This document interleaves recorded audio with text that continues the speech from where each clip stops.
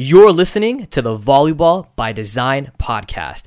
Today, we're going to continue our conversation talking about the top questions coaches have around the globe, and we have some pretty good topics selected for today's episode. So, stay tuned.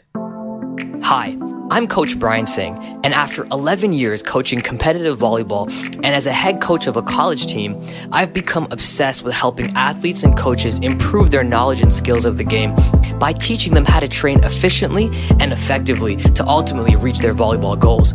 I've created the Volleyball by Design podcast to give you simple, actionable, step-by-step strategies so you can get clarity and apply what you learn right away. This is the Volleyball by Design podcast.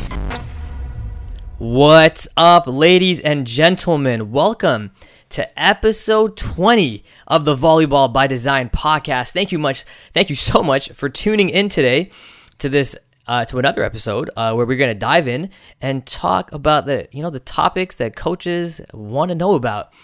But before we do that, can you believe we're at episode 20? It's a little milestone, not a big milestone, but a little milestone. But nevertheless, it's still a milestone, When I first started this podcast, it was just to, it still is to, educate the world and grow the game. But I love it. I love these episodes. I love connecting with my listeners on a different level than I can on, Instagram and TikTok and all those other social media platforms. But this is fun. So if you're listening on the way to work, or you're listening while you do a run, or just listening at home or wherever you are, thank you so much for listening and making the show more popular. I've been reading reviews. I appreciate everyone that's been reviewing the podcast. If you haven't, I invite you to do so. I read all the reviews. I love the feedback. It really helps grow the show and gets it in front of more people, which is great. Before we do begin talking about these topics, I do want to let all my coaches know out there, this Wednesday, so if you're listening to this past October 28th, I'm sorry, the workshop is over. But if it's before October 28th and you're listening to this Wednesday, October 28th at 8 p.m. Eastern Time is my coaches workshop. And we have over 200 coaches registered for this workshop. I can't wait. It's going to be great. I'm going to be walking you guys through efficiency, how to become a more efficient coach, how to run a more efficient practice.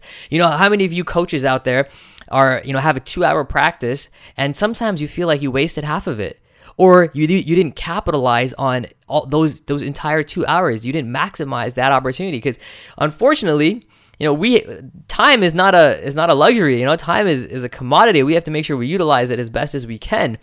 So I'm going to show you how to do that. I'm going to show you how efficiency changed my coaching career. Like the minute I started dialing out my efficiency, my practices, my game planning, my players, everything just got so much better, so much faster. And it was incredible. It was incredible to see what just a shift in mindset, a shift in ideology can change the way you do things. It was unreal. I have, to be fair, it wasn't just me. I have my mentor, John Sprout, to thank for a lot of that because he introduced me to a whole new different way of thinking. And then I added my own coaching to that. And then before you knew it, I had my formula. And it was incredible. So I can't wait to share that with you all. So it's going to be a great workshop, and it's free. It's completely free. It's my way of giving back to the game and growing the game. Listen, the way I look at it this way is if I can help one coach, they can help 12 players, and that is far more impactful than I can do by just helping players. So if I can help coaches, and which I'm going to be doing much more of going forward in the future, I found that is where I can affect the most change. So if you're a coach and you want it and you're interested, sign up. The link is in the show notes. Also, you can hit me up on Instagram if you want more information. And the link's on my Instagram. My Instagram is BrianSingh_Coach B. BrianSingh_Coach B. You can find me on the grams. And reach out, let me know, and I would love to help you and work more with you. And to be honest, I'm actually I haven't made any official announcements yet, but you're going to be hearing some things up in the upcoming future where I'm going to be working with coaches a lot more than players. I'm kind of taking a step back from working with players, except my college team. I'm obviously I'm the head coach of my team, so I'm not going to be leaving them. I'm going to still be coaching my players, and I'll still be guest coaching in the local area and stuff like that. But in terms of anyone around the world and my online stuff, it's heavily going to be transitioning to coaches because that's where I can help the most I can affect the most change. I can help people the most in that sense, and I love doing it. I really enjoy talking to coaches and helping them out, because me and coaches, we kind of share the same passion. Why did I get into coaching? Because I wanted to affect change. I wanted to help kids. I wanted to teach them the tools of volleyball so it can help them in their life, whether it's job, family, anything. I wanted to create a bigger change. So that's what we're trying to do. Okay, I'm sorry, I've been talking for 4 to 5 minutes and we haven't even talked about the topic yet. So let's get into some volleyball. Okay, so sign up for the workshop if you haven't already, and I will see you on Wednesday. All right, well, the first thing we're going to talk about is this ideal of tempo offense. I get this a lot from coaches. I want to run a tempo offense, or why do I need to run a tempo offense? Well, I'll tell you something. A tempo offense is high level. So there's 2 different types of offenses, right? You can run a tempo or you can run a high ball. A high ball offense is when the ball is set nice and high and the hitter has all the time in the world to come in and make a shot and so forth. But it also gives the defense all the time in the world to transition their block and establish their block and be set up before you contact the ball. So that's more, you normally find that at the lower age group.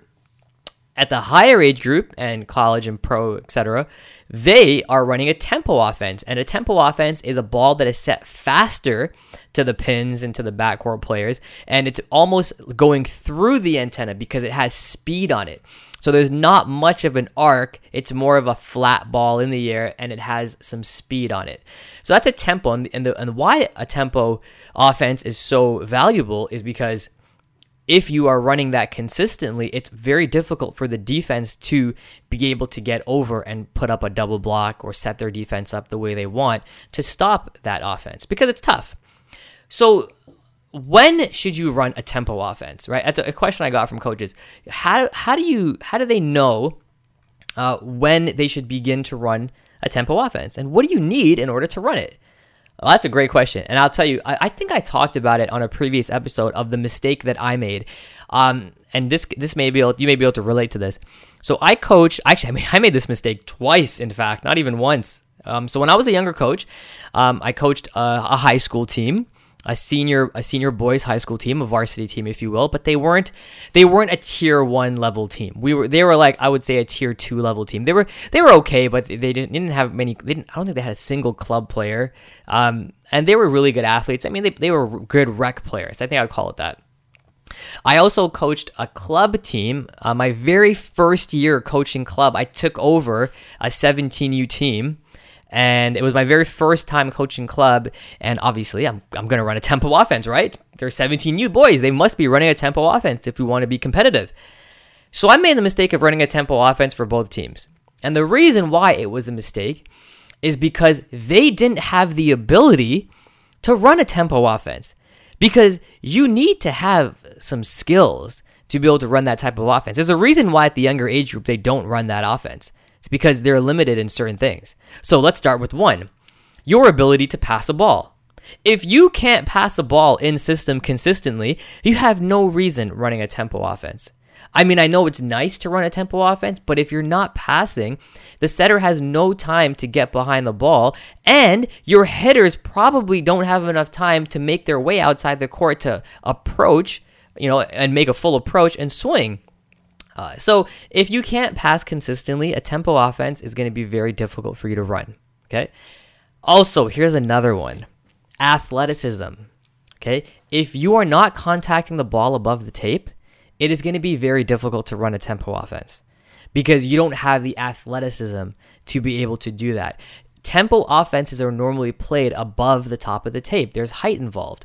So you have to have enough athleticism to be able to run a tempo offense effectively. It's just not going to work. If you're undersized and you're not athletic, and it's just, and that was the mistake I made with both teams. In fact, for both of them, they didn't have the ability to pass consistently, and their athleticism wasn't there. Now, if their fundamentals were there, like fundamentals meaning they could pass, they were fundamentally sound with hitting, then sure, we could have explored the tempo offense, because even if you have an undersized team, but they're extremely skilled, you may get away with running a tempo offense and it may be effective. And I've seen teams do it and it was great. But you got to be fundamentally sound and your skill level has to be extremely high before you can run a tempo offense. Because if you don't have the ability to hit a high ball consistently, rotating, engaging your core, rotating high, swinging, making the shots, like swinging with, I always say this, swinging with a purpose, not just swinging at the ball for the sake of swinging at the ball and hoping that you score, then you can, potentially try to run a tempo offense. But you gotta have those things in place first. And the last thing I'll add about a tempo offense is IQ. You have to be a smart enough player to understand the game at a level that allows you to run a tempo offense. If you don't, then you're gonna put yourself in a tough position to score. And what you're gonna find, which I found when I years ago when I was doing this, was you're gonna commit more errors than points, and you don't want to do that. You don't want to put yourself in that situation, because you got to remember I've said this in the past, if the ball is set off the net, the hitter has the advantage. Okay, the hitter always has the advantage, whether you're running a tempo offense or a high ball offense. If the ball is set off the net, the hitter has the advantage. So I would make sure that your hitters know what to do with the ball first before you implement a tempo offense into your program, okay? And that's just my own personal view on it, and I think that I don't think I'm alone in that view, because if you think about it, it makes sense, right? All right, so team tempo offense, okay? Make sure you have the ability to pass. Make sure you have the athleticism that allows you to run that tempo offense. Make sure your players have the fundamentals and skills to execute attacks that a tempo offense enables them to do, and then make sure their IQ is there. They have to have they have to be experienced. You're not going to be running a tempo offense with players that are just starting to learn volleyball. I'm sorry, it's just not going to work that way. So they have to be experienced, and they have to have the IQ, the volleyball IQ, that allows them to be able to play at that high level. All right. So that's a couple tips for tempo offense. Let's move on to topic number 2. Serve, receive. Serve, receive. Now, every coach out there is going to be working on serve, receive. In fact, I would argue serve, receive might be one of the top skills that coaches work on in practice the most, because, as you all know, if you can't pass, you can't do anything else in our game. You can't set, you can't hit, you can't block, you can't do anything. You got to be able to pass. Now, to be quite honest, I could probably talk for hours and hours and hours about serve, receive, because there's so much that goes around it. Inside Digital Volleyball Academy, which many of you know is my signature membership, I have an entire course, an entire in-depth course talking about serve, receive, talking about, a step-by-step approach on how to pass a ball, how to put your hands together, how to create a platform, how to elevate your shoulders, how to have separation from your body, how to angle, how to do all this. I have an entire course on not just a step-by-step process, but that's just to, understand how to use your body to pass the ball. Now we have to understand how to read the server, where do you step, then you have players beside you. There's so many things that serve, receive goes through that it would just be too much to talk about it in one episode, let alone 3 episodes. It might be like, this is like a whole season to talk about serve, receive. So I'm going to give you 3 things, okay? One of the questions I received from a coach was understanding, who passes where. So one thing that I like to say is, when you are setting up your rotation, I like to have my left sides always pass. So you're going to have 2 left sides. So when you set up your rotation, your 2 left sides should always be passing. Now for me, my left sides, my power hitters, are normally the best passers and best hitters. Okay, so the way that I've talked about this before, but the way that I do this is I have my opposite, my right side. That's my best offensive player. Okay, the best hitter, the best scorer. Not necessarily the best passer, but the best hitter and the best scorer. My left sides are my best hitters and passers. So the combination of my best passers and hitters. So if they can hit really well, but they can't pass, then they won't be a left side for me, because you have to be able to do both. And then your liberos are obviously your best passers. So that's how I would set up my passers to do it. So my left sides and my libs are always going to be passing no matter what. My opposites don't pass, my middles don't pass. Now, if you're at an age group Now, depending on where you play, where you're not allowed libs as of right now, then you may have to play with this a little more. So as a coach, I'm going to assume you know the way rotation works, like where each player has to be relative to the other. Like, for example, the player in position 1 has to be behind the player in position 2 and to the right of the player in position 6. But as in, the player in position 3, right? The player in position 3 and the player in position 5 have no relation to each other. So that may sound kind of confusing, but I want you to think about it with all 6 rotations. The player in position 3 and the player in position 5 have no relation to each other, meaning they can go anywhere they want as long as they stay within their rules, and they can cross paths. That's fine. And many coaches, when you have players that are front court that drop back to pass, this is why, understanding those rules. So if you don't have the ability to use a libero, you may have to play around with maybe having your right side pass. You may have to do that, or you may have to play around, or you know what, to be quite honest, what I would do if I was in your position is I would be teaching everybody how to pass. Because if you're in a league where liberos aren't allowed to pass, I'm assuming you're a very, very young league. And if you're a very young league, then you should be training the fundamentals to everybody. Because the reality is, if you're 13 years old, you don't know if you're going to be a middle in 18U. You're still growing. So everyone should be learning the fundamentals. So this kind of leads into another point, I guess, for you coaches, is don't fall into the trap. I fell into this too, I'm not going to lie. Don't fall into the trap where you have a 13-year-old team or 14-year-old team and you see a player that's, 6 foot tall and you automatically just say, oh, you're a middle because you're tall. Like, don't do that. Because you don't know who's going to grow. You don't know what their skill level is going to be. And on top of that, what if they're your best passer? Then they're not going to be your best middle. They're not going to be your middle, period. So don't have height play, into how you coach. Please, at the younger age group, train the fundamentals. Every single person in your gym at the younger age group should be serving and passing. Every single person. Well, everyone's going to serve regardless, but they should all be passing. They should all be learning how to use their hands to set the ball as well. Ball control. There's hand ball control and there's lower ball control. So they should be doing all those things, okay? So that's how I would set up my rotation in terms of passing. Now, seams. Seams is a very, very important thing as well. And just to show you what seams are, it's kind of tough to explain it, but bear with me. So I want you to picture 3 players passing. Okay, so you have 3 players and, 1, 6, and 5.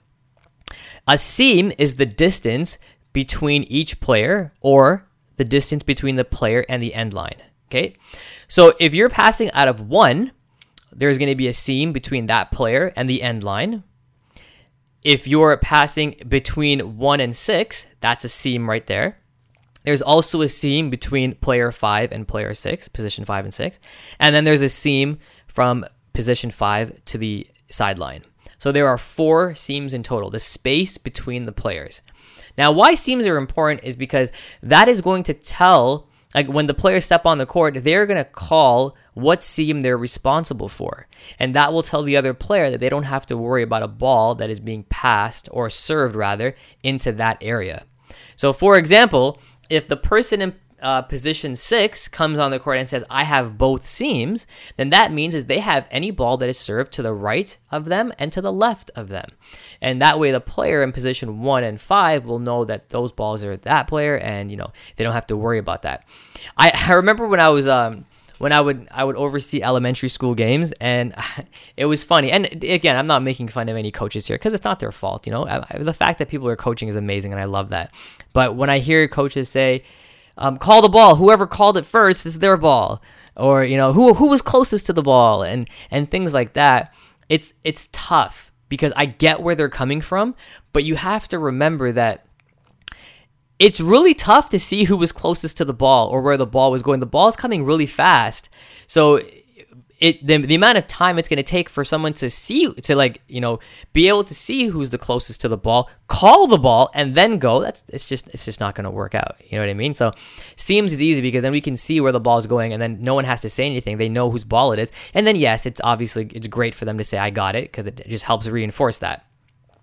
Now, to even mix things up and confuse you even more, which I hope I haven't already. I apologize if I have. But I explain all this in Digital Volleyball Academy in so much detail. That's why it's tough to do it, on a podcast. But then there's this thing called passing zones, okay? And you're going to have to bear with me with this one, okay? Passing zones. Listen to this. So close your eyes. If you're driving, don't close your eyes. Keep your eyes on the road, but close your eyes. And I want you to picture someone passing, okay? Picture someone, let's say it's the player in position 5, okay? So keep that in the back of your head. Player is in position 5, okay? They're getting ready to receive a ball. The server is going to serve a nice float serve, and it's going to be going into the direction of player 5. All right, are we picturing that? So close your eyes. Okay, close your eyes. The player in position 5 is about to receive a ball. The server served the ball into the direction of player 5, and now the ball is crossing over the plane of the net, and it's coming to player in position 5, but it's starting to turn. It's starting to shift, change direction, and go to the player in position 6. It's starting to do that. So, if the player in position 5 had left seams, meaning they're only responsible for the ball that is to the left of their body, but as the ball is coming over the net, it's coming out to the right of player 5. But player 5 could still get the ball. If they were to stick their hands out and get their platform behind the ball, they could still get their platform really nice and easy behind the ball. So my question to you is, whose ball is that?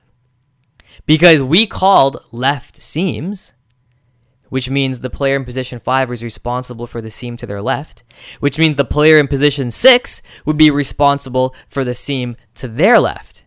And I'm telling you right now, the ball is coming, and it's going, and it's passing the player in position 5, and not going to the left of them anymore, but it's going to the right of them.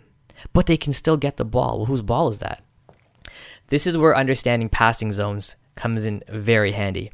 So a passing zone is any time a player is standing in a position, so the player in position 5 was standing, and they can reach out to the side of their body, that is their passing zone. So in our case here, the player could reach out and get their platform comfortably behind the ball, even though it's to the right of them. Even though it's not their seam, it's in their passing zone. So because it's in their passing zone, it's still their ball.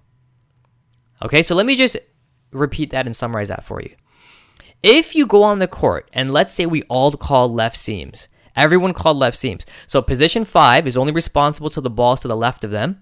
The player in position 6 is responsible to the ball to the left of them. And the player in position 1 is responsible for the ball to the left of him or her, as well as the ball between them and the end line or the sideline, because there's no one responsible for that, right?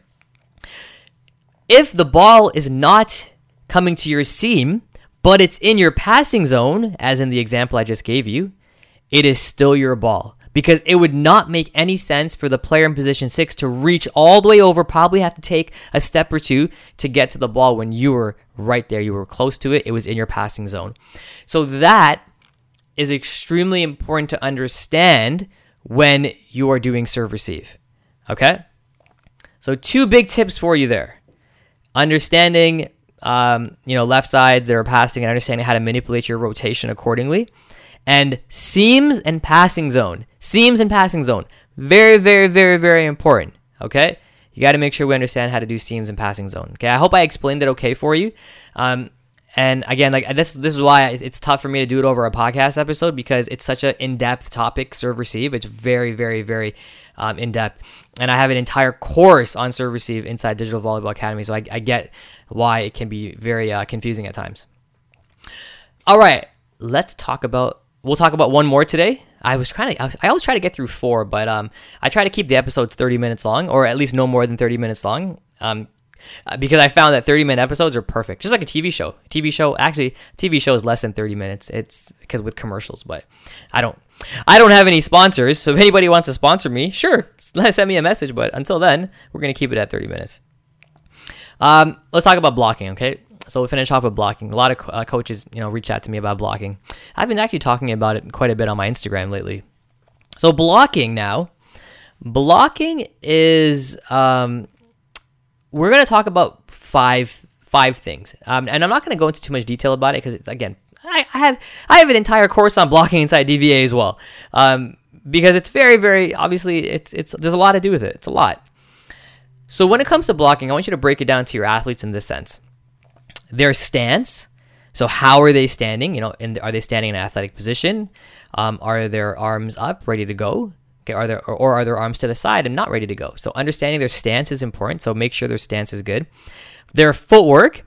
So we have to make sure we are, whether you're shuffling, whether you're doing a 3 or 4 step approach footwork to the side, the footwork is going to be really important. So make sure that they understand how to use their footwork and making sure they're not drifting. The footwork is going to help them not drift. Reading, which has been a topic as of this weekend. Reading is really important, so making sure your athletes understand cues. Cues are going to be super important. So knowing what the cues are, understanding how to read the cues, and then more importantly, trusting the cues. The biggest thing that I find with athletes when it comes to reading is because it's so difficult to do, it's such a difficult skill to do, and because it's so difficult, they're gonna work on it, and then they're gonna give up and start going back to guessing and just doing what's easier. So you have to train them to be disciplined in reading.